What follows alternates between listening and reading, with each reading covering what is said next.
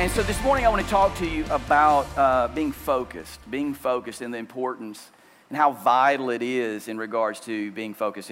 And we got some more rain. Can somebody said, rain, go away, come back another day.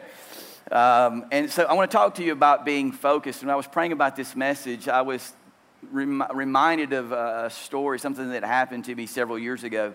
Grew up in Louisiana, and I used to do a little bit of water skiing, but I always wanted to go snow skiing. Anybody ever been snow skiing before? Everybody, So I just grew up in Louisiana, loved to water ski some, and so we entered into ministry, and we went overseas. We lived in Europe for a few years, and we were living in Romania, and we had some missionary friends of ours that were living in Bucharest. We were living in Pitești, about an hour and a half away. And so they grew up in some of the northern states. They skied all the time. So they called us. It was about probably end of February, something like that. And they said, hey, we're going over to Brasov to go skiing. Do you guys want to go? And we were like, yes. I've never been skiing before. I've always wanted to ski. Yes, I want to go. We want to go. So I said, here's what we're going to do. I'm talking to this guy on the phone. Here's what we're going to do. I'm going to get some lessons, and it's going to be great. It's going to be awesome. He said, no. Don't waste your money on lessons. I taught my kids to ski. I'll teach you. I'll teach you and your wife. Okay, so we went over to this city called Brasov. It's up in the mountains. Actually, it was a pretty cool little resort. And so we get out there, and by the end of the day, I'm going to cut to the chase on this part of the story. By the end of the day, ladies and gentlemen, I had bruises in places on my body that I didn't know could be bruised. I mean, when I laid down that night, I was like, what just happened to me? I mean, I was a wreck. And so my first skiing experience was not that great. So we lived in Europe for a few more years, didn't ski anymore. I'm like, I don't want to do that anymore. We moved back to the U.S., and God opened the door for us to pasture out in the West, and so in the Rockies. And so we had a ski resort near our house, and so I said, winter time's here, Sandy, we're going skiing again. And she said, and you're going to get lessons. And I'm like, no, I'm not. I'm just going to figure it out. She said, no, you're not. You are getting lessons, right? And so I did. I got lessons, and to be quite honest, it was a bit humiliating because I was by far the oldest person, and especially the oldest male, in the lesson. I mean, there were all teenagers and kids there, so I'm sucking up my pride and trying to figure the ski thing out. And so they teach us, this young lady takes us all through the lessons, how to snow plow and do all this. And so she gets to the end, she says, okay, before I turn you guys loose and you go back to your parents or your wife or whatever. I want to turn you loose. Before I turn you loose, I want to give you one last bit of advice. And she said this. She said, when you're skiing, don't look at the trees. Nobody else raised their hand, but I did because I'm a curious person. I said, excuse me, why did you say that? Why did you say don't look at the trees? And she said, the reason I said that is because you will ski on what you are focused on. So she said that what you always want to do is don't look at the trees, because if you focus on the trees, that's where you're going to go. So she said you always want to focus on where you're supposed to go. Focus on the run and where you want to end up versus where you don't want to go. And I thought, that's good advice for skiing. Can somebody say amen to that? It's true. It's good for skiing. But listen to me. It's also great advice when it comes to life. Thank you for that wonderful amen. Because there is a truth. There is a truth that whatever you focus on, you will gravitate towards. Whatever you look at, whatever captures your focus is what you're going to gravitate and move towards. That is the reason that Paul wrote this very relevant scripture. I mean, this is written probably about a little over 2,000 years ago, around 2,000 years ago. And it was true then, but it's true now. Check this out. In 2 Timothy chapter 2, verse 4, it says, no one serving as a soldier, everybody say soldier, gets entangled in civilian affairs, but rather tries to please his commanding officer. So what is Paul saying here, and how does this relate to us? And here is what he's saying. But before I elaborate on that, let me give you a little bit of a definition. The word entangle simply means to be twisted together. So what Paul is saying is you can't twist together the life of a soldier and the life of a civilian. You can't twist those two together. It's impossible. And so what he was doing here is he was contrasting two different ways of doing life. He said you can be a follower of Christ. That's like a soldier. You can be a follower of Christ. You can be a believer. You can be a Christian. You can be a kingdom person. Again, that is really what he's saying when he's talking about a soldier's life. And you can't twist the two together. But the civilian life is more of the culture. It's the world. And what he's saying is you can't really do both of those at the same time. You can't twist those together. So essentially what Paul was saying, because these approaches to life are strikingly different, really what Paul was saying was this. He was saying, Paul, listen to me, son. You can't do the Christian walk and the walk of culture at the same time. You cannot twist those two together. What he is saying is Timothy, make sure that you get focused and you stay focused on the Christian life. Can somebody say amen to that? He says that you got to make sure that you are staying focused. You cannot twist the two together. And so again, why would Paul say this? Why would Paul tell Timothy this? And why is it so relevant for us here today? It's important for us to know this, but because whatever holds your focus will hold your future. Whatever holds your focus, it will hold your future. And that's the reason Paul told Timothy this, and it's so relevant today, that we have to determine in our hearts that we are going to get focused on God's way of doing life and stay focused on that. Because whatever holds our focus will hold our future. And you say, well, Pastor John, why should this even matter? Why should this even matter? I mean, I'm saved. I love Jesus. I come to church. I'm just doing life. Why is it so important to be focused? And why should I even care about what I'm focusing on? And here's why. Because there is an inescapable truth about following Christ. There's an inescapable truth about not following Christ. Everybody ready for this? We're all going to die one day. And somebody said, I wish you would just be more positive. I wanted to hear a more positive message. That's the reason that I came to church. I'm positive that all of us are going to die one day. I'm positive. The only way you're going to get out of that is the rapture, and we don't know when that's going to happen, right? But outside of the rapture, I'm positive that if you're a Christian or not, you're going to die one day. But here's the thing about Christianity. This is the reason we should care about what holds our future, holds our future. Holds our focus, holds our future today. We're all going to stand before Jesus. And he's going to ask us about how we conducted our life. And everybody listen to me. The rewards and the rewards that we will experience and experience from that day forward is determined by how we conduct our life in this life. All I'm hearing is the raindrops right now. But it's true. But sometimes we're so afraid of that, we get scared of that. We're like, oh, I don't want that day to come. No. It can be a great day where Jesus looks at you and says, you nailed it.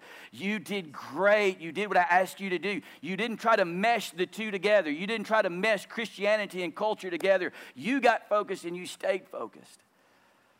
That day's coming, ladies and gentlemen. I'm positive it's going to happen. And that's the reason that pastors like myself, pastors like Pastor Josh are constantly saying, hey, there's more to this life than just this life. We got to get busy. We got to stay focused. And again, that's the reason Paul wrote this and said this. He said, Timothy, and he's saying to us, I believe today, God's saying to us, we got to stay truth because whatever holds your focus affects and holds your future.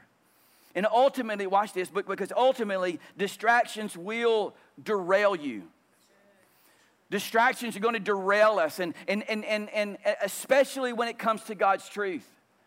You know, sometimes people say, well, you know, I really struggle with there being absolute truth, and is God's word the absolute truth? And I just really struggle with absolute truth. I don't know if there's any such thing as absolute truth. Well, you cannot be intelligent and believe that.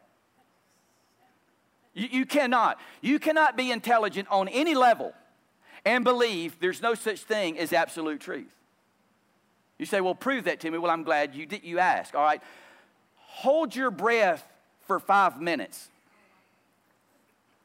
and try to remain conscious. Huh? Hold your breath. I mean, don't do it later. Maybe do it at home.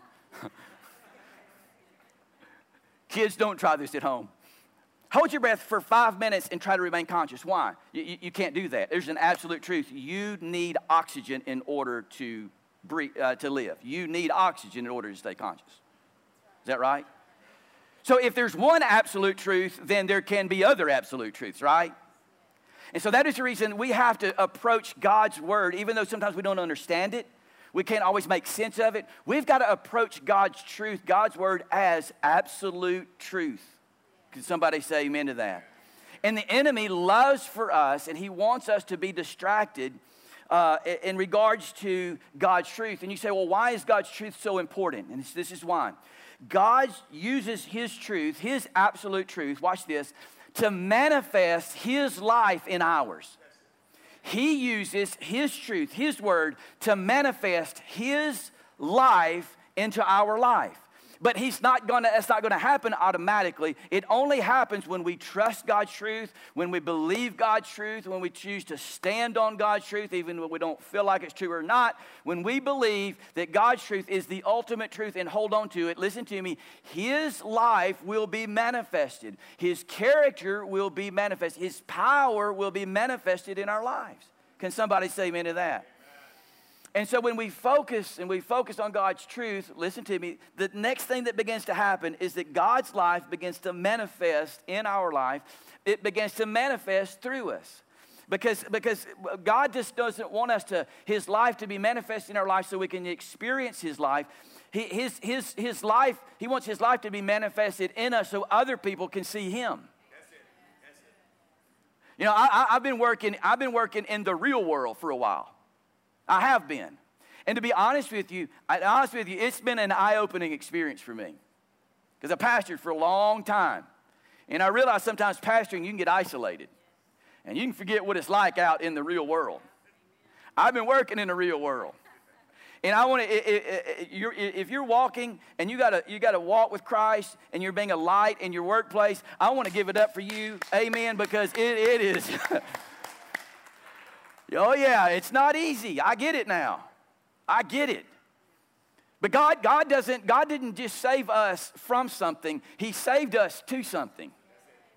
He saved us from hell. He saved us from eternal punishment and separation from God. But he also saved us to a purpose in which he's called us. And that purpose happens when God's truth and God's word manifests in our life. And that's the reason that we have to understand that the greatest battle that Satan has is the battle for our focus. That's what he goes after.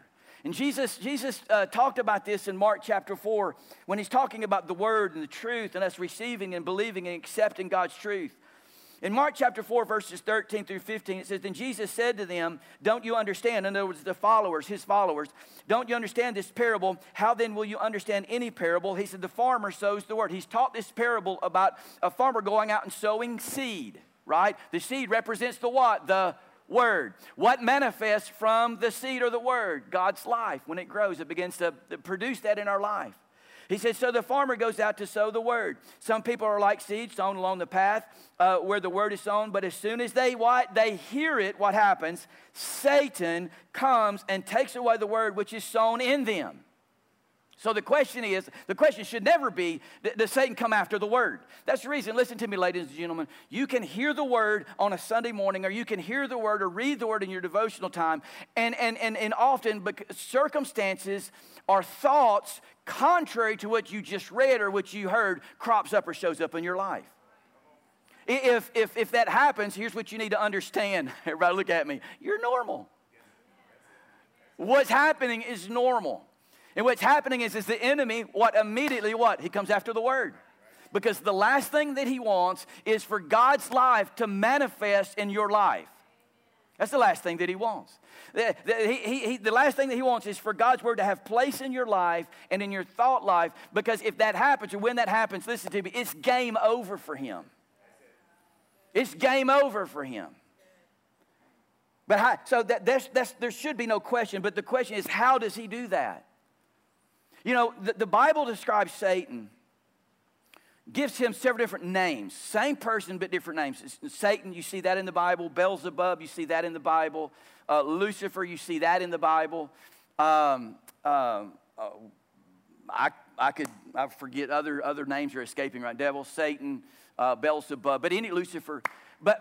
And those are all very accurate names. But I believe one of the greatest ways to describe his tactic, the way that he does his life, or he walks out his assignment or his desire, the greatest way to describe him would have to be an illusionist. An illusionist. If you talk to an illusionist, they'll tell you the crux of an illusion is a distraction. If you don't have a distraction, there's no way that an illusion can be pulled off. You've got to have a distraction. And in regards to Satan, he is the greatest illusionist that has ever and will ever be.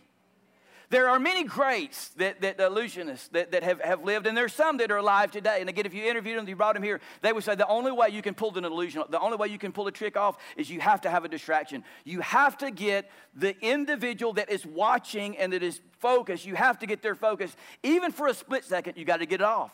Because when you get their attention over here, that's when you pull the trick off. Are you following me? Satan, everybody listen to me, Satan is the greatest illusionist of all. And the thing that he wants to do, especially when it comes to God's word, is that he wants to get your attention, what? Off of the absolute truth of God's word. Listen to me, ladies and gentlemen.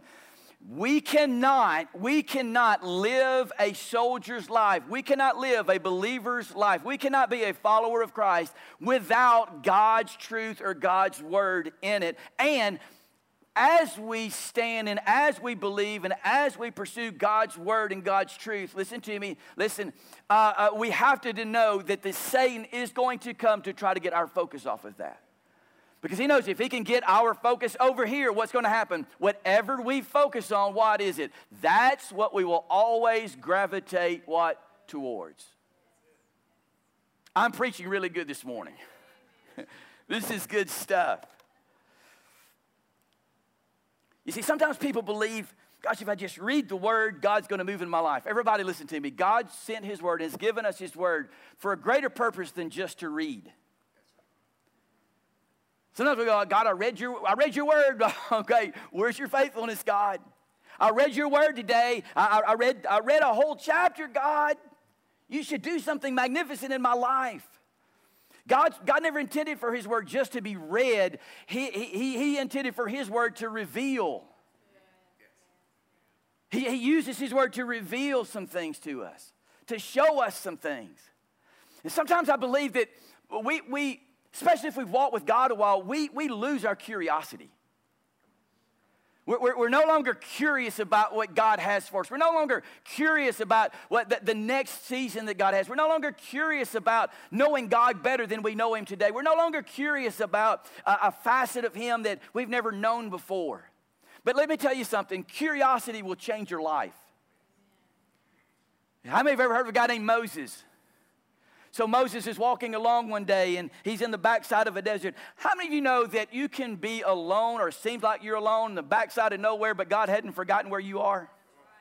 I love that about God. He hadn't forgotten where you are. So Moses, he's on the backside of a desert, just taking care of some sheep, and he's walking along, and he sees this bush that's burning, but there's something peculiar about this burning bush. And that is that the bush is burning, but it's not being consumed. It's not being burned up. So what does he do? So he's walking along, and he sees that, and he doesn't just walk by it. He's what? He's curious. He's curious, and he says, I'm going to go see what that's all about. And he goes over there, and we know what happened. God met him in that moment and spoke some things to him and changed his life. Listen to me. As believers, we've got to be like that. We've got to become more curious. And God, I may not understand what your truth means here. I may not understand what this means, but I'm still going to be curious. I'm still want to go over there and have an encounter with it. When we sit down with the Bible, with the Word of God, we don't need to sit down and read it for the purpose of just reading it, believing God's going to move in our life because we read the Bible. We need to be curious about it and say, God, Holy Spirit, help me. I don't understand this, but I'm curious enough. I'm going to stay with it until I do get it. Amen? Wow, I'm preaching good this morning. A lot of this is not even in my notes. And so sometimes people, in pursuit of God, they're like, and I've been hearing this quite a bit since I've been out in the workplace. I've been hearing it quite a bit from my teammates and stuff like that. They say, you know what, I'm just not there yet. I said, what do you mean by there? Well, I'm just not there, meaning, I don't know that God can really use me because I'm not there. I'm not there. I said, well, where is there? They're like, I don't know, but I'm not there yet.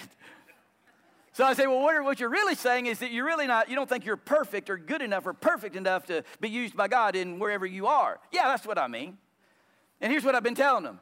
God does not expect perfection. He does expect pursuit. God doesn't expect perfection, but he does desire pursuit. He expects pursuit. And being curious to pursue him, pursue his word.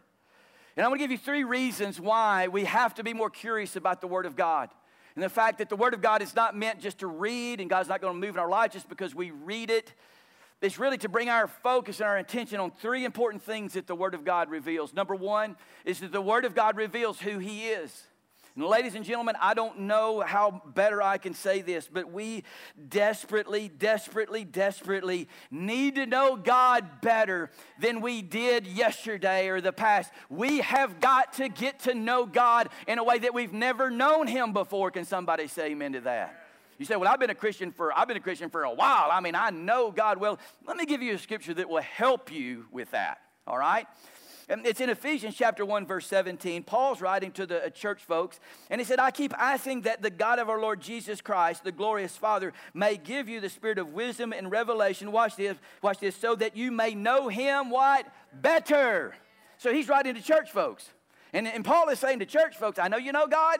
I know you know him, church folks, but there's more of God to know. Can somebody say amen? There's more of God to know. There's more of God to know. That's the reason, again, we've got to be curious, and we got to say, God, I'm curious about your word. I'm curious about your truth because I want to know you better. I want to know you better. I want to know something about you that I didn't know before. Again, because God's not going to move in our life just because we read a devotional. Let me just give this to you. And I'm trying to move because I got a lot of content, but I don't want to keep you here till 3 o'clock, okay? You should thank me for that. So I was thinking about this not long ago, how that when Jesus was on the earth, he moved in people's lives. We can all agree with that, right? You see that in Matthew, Mark, Luke, and John. You can see that. It was amazing that he would move in people's life. Like the woman with the issue of blood. So she had a bleeding disorder. She did everything that she knew to do to get better, but she didn't get any better. But then she heard about Jesus, right? She heard about Jesus. And obviously she heard of the specific things that he was doing. Right? And so she got it from where she was at. You know the story. She moved towards him because whatever holds your focus, what? Holds your future. And so she's moving towards the Word made flesh. All right? So she's moving towards Jesus, and her life was changed. Listen to me. The reason that she did that was not because she read it in the Bible, because there was no Bible. There wasn't a Bible.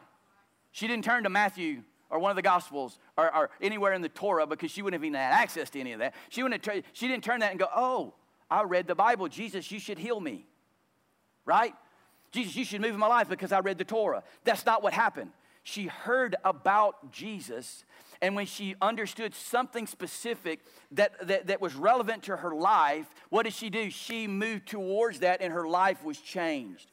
When you read the Bible, there's the Holy Spirit that lives in you. Listen to me. There's the Holy Spirit, and he will reveal God, and he will reveal character, and he will give you answers to the problems that you're facing right now. Your focus goes that way, and guess what happens? Your pursuit will follow that, and you'll begin to experience God in a fresh new way because he will begin to move in your life. Listen to me.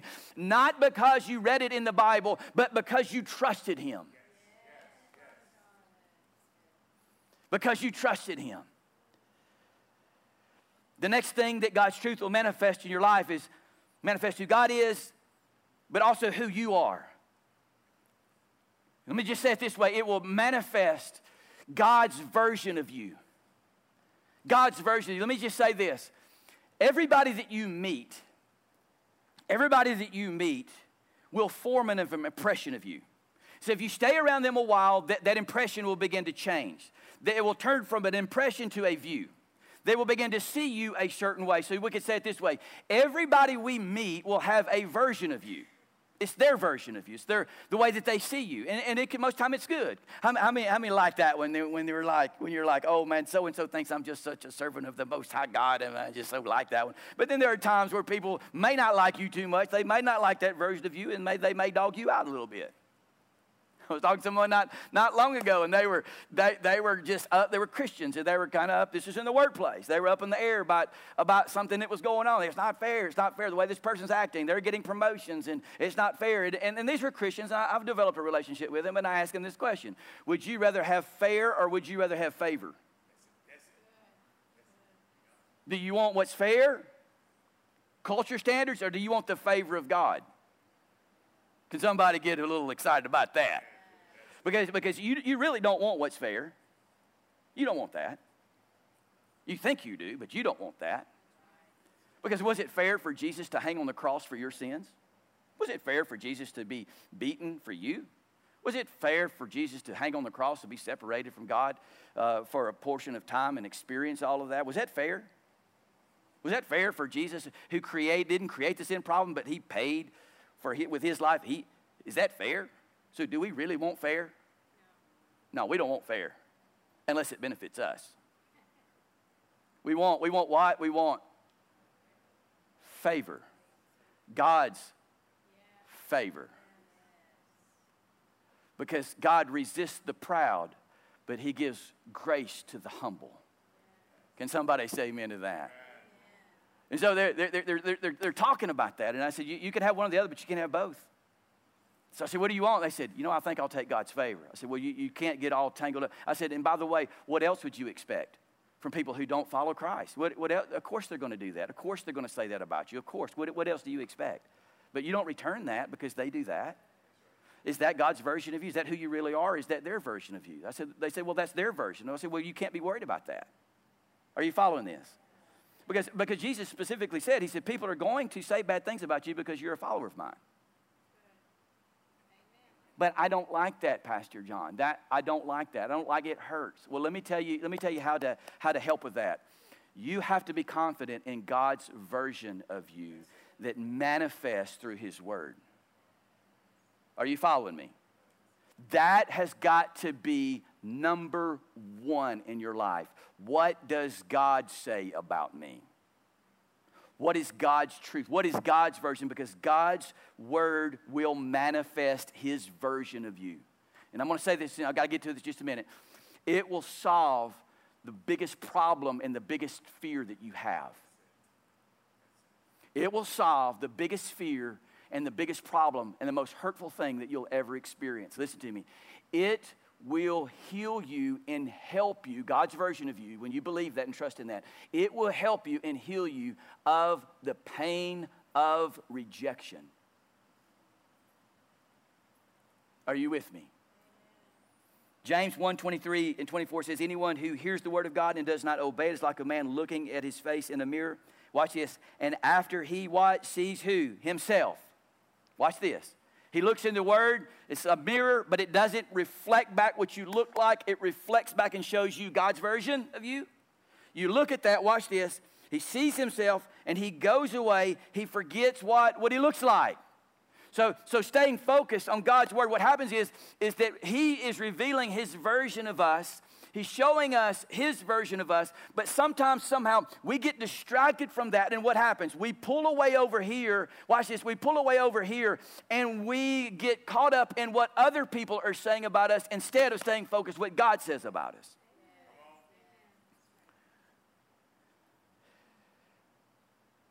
You see, because culture will define it, career will try to define it. But listen to me. Our identity was never meant to be established. God's version of us was never meant to be established in regards to what we do. Never. Culture, you can't allow culture to define you, because culture will change the rules on you real quick. I accepted you today, but I'm not going to accept you tomorrow. And now you got to toe up to this line, because if you don't toe up to that line, if you'll do that, then I'll accept you. Then you try to toe up to that one, and culture will shift it again, and you just get frustrated and worn out by that. We can't allow culture to do that. God never intended. It will destroy, it will wear you out emotionally. But I can tell you, God's version of you is the version that will work. As a matter of fact, I'm not going to ask you to give me this statement, but I'm going to ask you, what was Jesus' first recorded statement? What was his first recorded statement? Just in your mind, think, oh, I know what that one was. Well, I can tell you, his first recorded statement had to do with his identity. As a young man, probably less than 12 years, around 12 years old. You remember when Mary and Joseph took him, they went and they went to the, I think it was Passover, right? Go to the Passover, and so they were with big crowds of people, and they're going back home, and Joseph and Mary are walking along, and Mary was like, Joseph, where's Jesus at? Oh, he's in the crowd. He's back with so-and-so. We're all going in the same direction. It's all going to be great. Don't worry, Mary. And then I can imagine Mary goes, no, Joseph, are you sure he's with so-and-so? Oh, I'm telling you, he's fine. That boy's good. He's fine. He never gives us a problem. He's with us, I'm telling you. And then Mary, I'm sure, just finally went, Joseph, go check and see if Jesus is with the crowd back there. We're all going this way. I mean, we're all moving further away. I mean, we're going home. And so Joe, he walks back there and he looks, and I'm sure the panic set in on Joseph.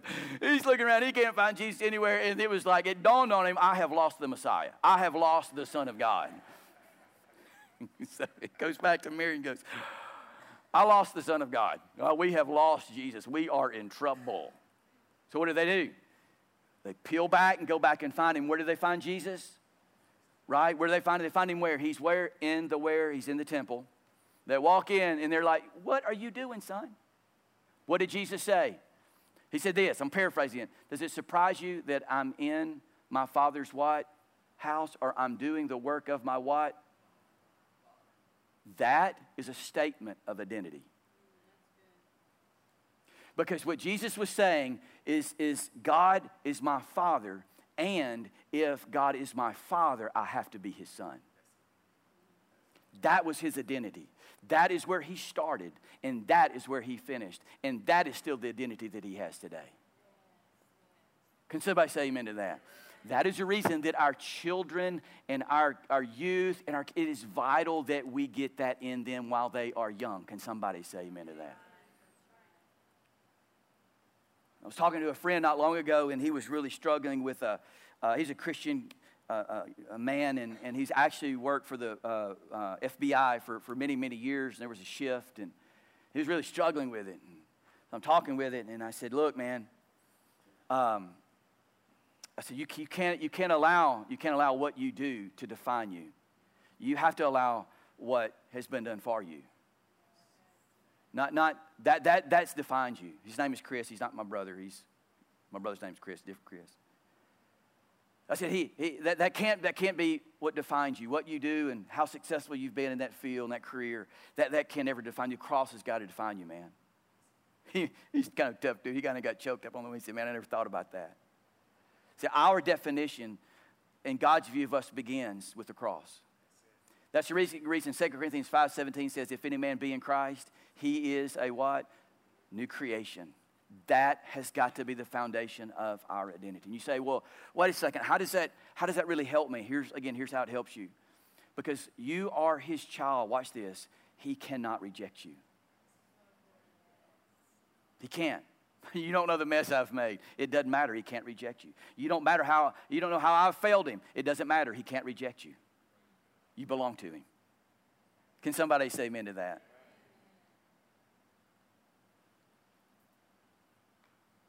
I'm working in corrections right now. I'll be in another field in a few more months. And I've really got to know a lot of my inmates. There's one thing that I've noticed. The thing that I've noticed is that there is an absence of fatherhood in their life. I don't know if it's the gray hair or what, but man, now I'll hold them accountable, and they know it. But they love Sarge. That's what they call me. I'm not Sergeant. Everybody in jail is a sergeant, Sarge. But they love me. I think it's because of the gray hair, because I started a few weeks ago just doing one of my rounds. It's right after we put them to bed, and I'll tell them good night. I went by one of the cells. I thought two of them were asleep, and Went by and didn't say goodnight because I didn't want to disturb their sleep, so to speak. And I went by them, and then I heard them say, Sarge, you didn't tell us goodnight. I went back over there. Night, gentlemen. And I thought, why are they doing this? And I believe it's because probably the gray hair, but also because kind of a father figure to them. I'm going to finish with another story about that in just a moment. But the thing that you have to understand, you have to embrace, is that God is your father, and you're his child, and that has got to be the beginning of your identity. And never lose that, because the enemy will try to distract you from that. You'll gravitate towards condemnation. You'll gravitate towards being some illegitimate whatever, and it's just not true. And the last thing that the Word of God reveals to you, and if I could have someone to come up on the keyboard, the last thing it reveals is this. It reveals your purpose. It reveals your purpose, and it's so critical that we get this. So important that we grab a hold of this. Again, God didn't just save you from hell. He didn't just save you from the payment of your sins. That was not just the only reason that Jesus came to the earth. Because if it was, did somebody have a real Bible? When I say real Bible, I mean, if you got a digital version, would you bring this paper Bible up here? If you have a digital version, I've got one, and it's real. No, you messing it up. It's falling apart, right? Yeah, you know what? Someone said this. You can just sit right here, ma'am. Ma'am, just sit right there. Someone said a Bible that's falling apart is evidence that the one who's reading its life is not. So I like that. It means it's being used. But if God just meant for us to go to heaven and just sent Jesus just so we could go to heaven, which is a big deal. How many thank God? How many are thankful for heaven? Aren't you thankful for it? Aren't you thankful that we're our friends and our loved ones, we're going to see them again? Oh, wow. It's going to be a great day, isn't it? It's going to be a great day when we see Jesus in a way that we've never seen him before. Oh, it's going to be amazing. To see the Father.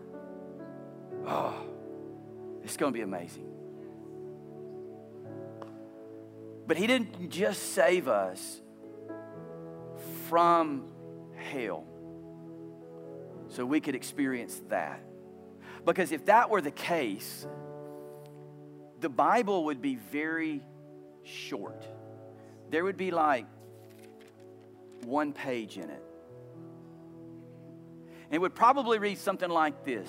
John, accept my son as payment, my son's death, as payment for your sins. Trust him. Believe that.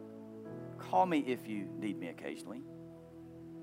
Signed, God. P.S. See you in heaven.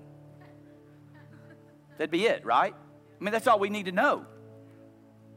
But the Bible is not just one page. It's lots of pages. And it's filled with people that God used to make a difference in their generation, in their world. That's the reason that we have all this. One of the big reasons. Are you following this? Because he didn't just save us from something, he also saved us to something. And that is a purpose. It's a purpose. He saved us to a purpose that he had for each and every one of us. Ephesians 2:10, one of my favorite scriptures. This is Ephesians 2:10 says, "For we are God's masterpiece, and he has created us anew in Christ Jesus." Watch this. "So we can do the good things he did what? Plan for us what? Long ago." Thank you for that well-meaning response. He created us anew in Christ Jesus so we can do good things he planned for us long ago.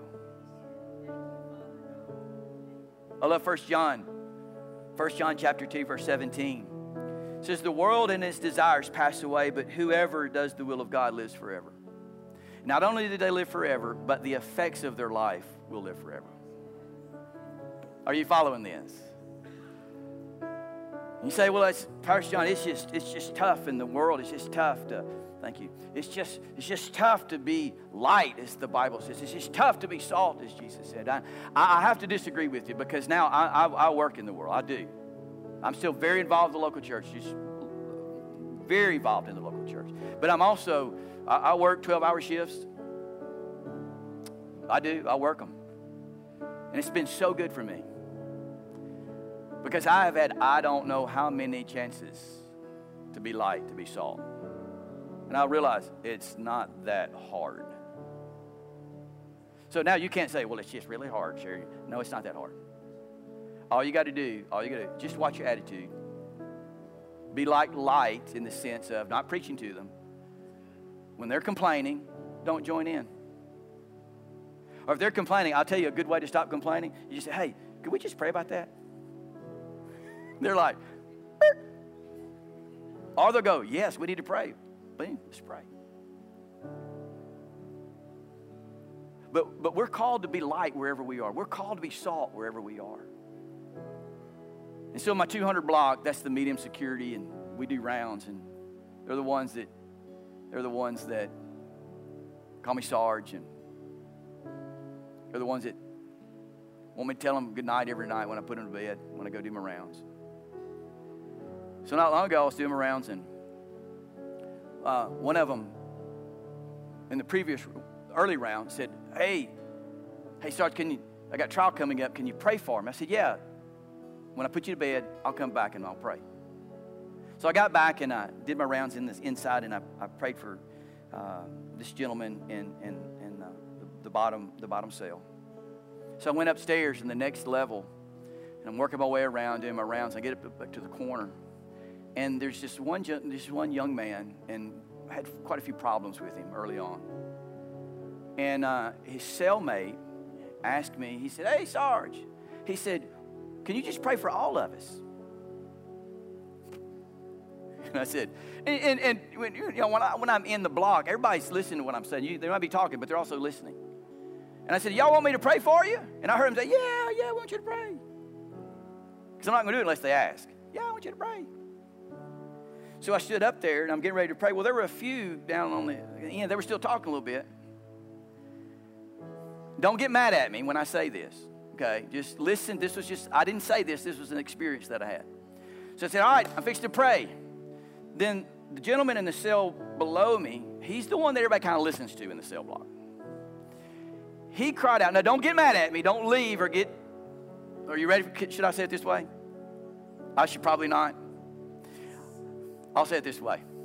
He said, shut the blank up. Sarge is about to pray for us. It got quiet quiet in that cell block. You heard a pin drop. I thought, I need to have him in the church. Have him next time I preach. I'm going to have him stand up and say that. And everybody's quiet.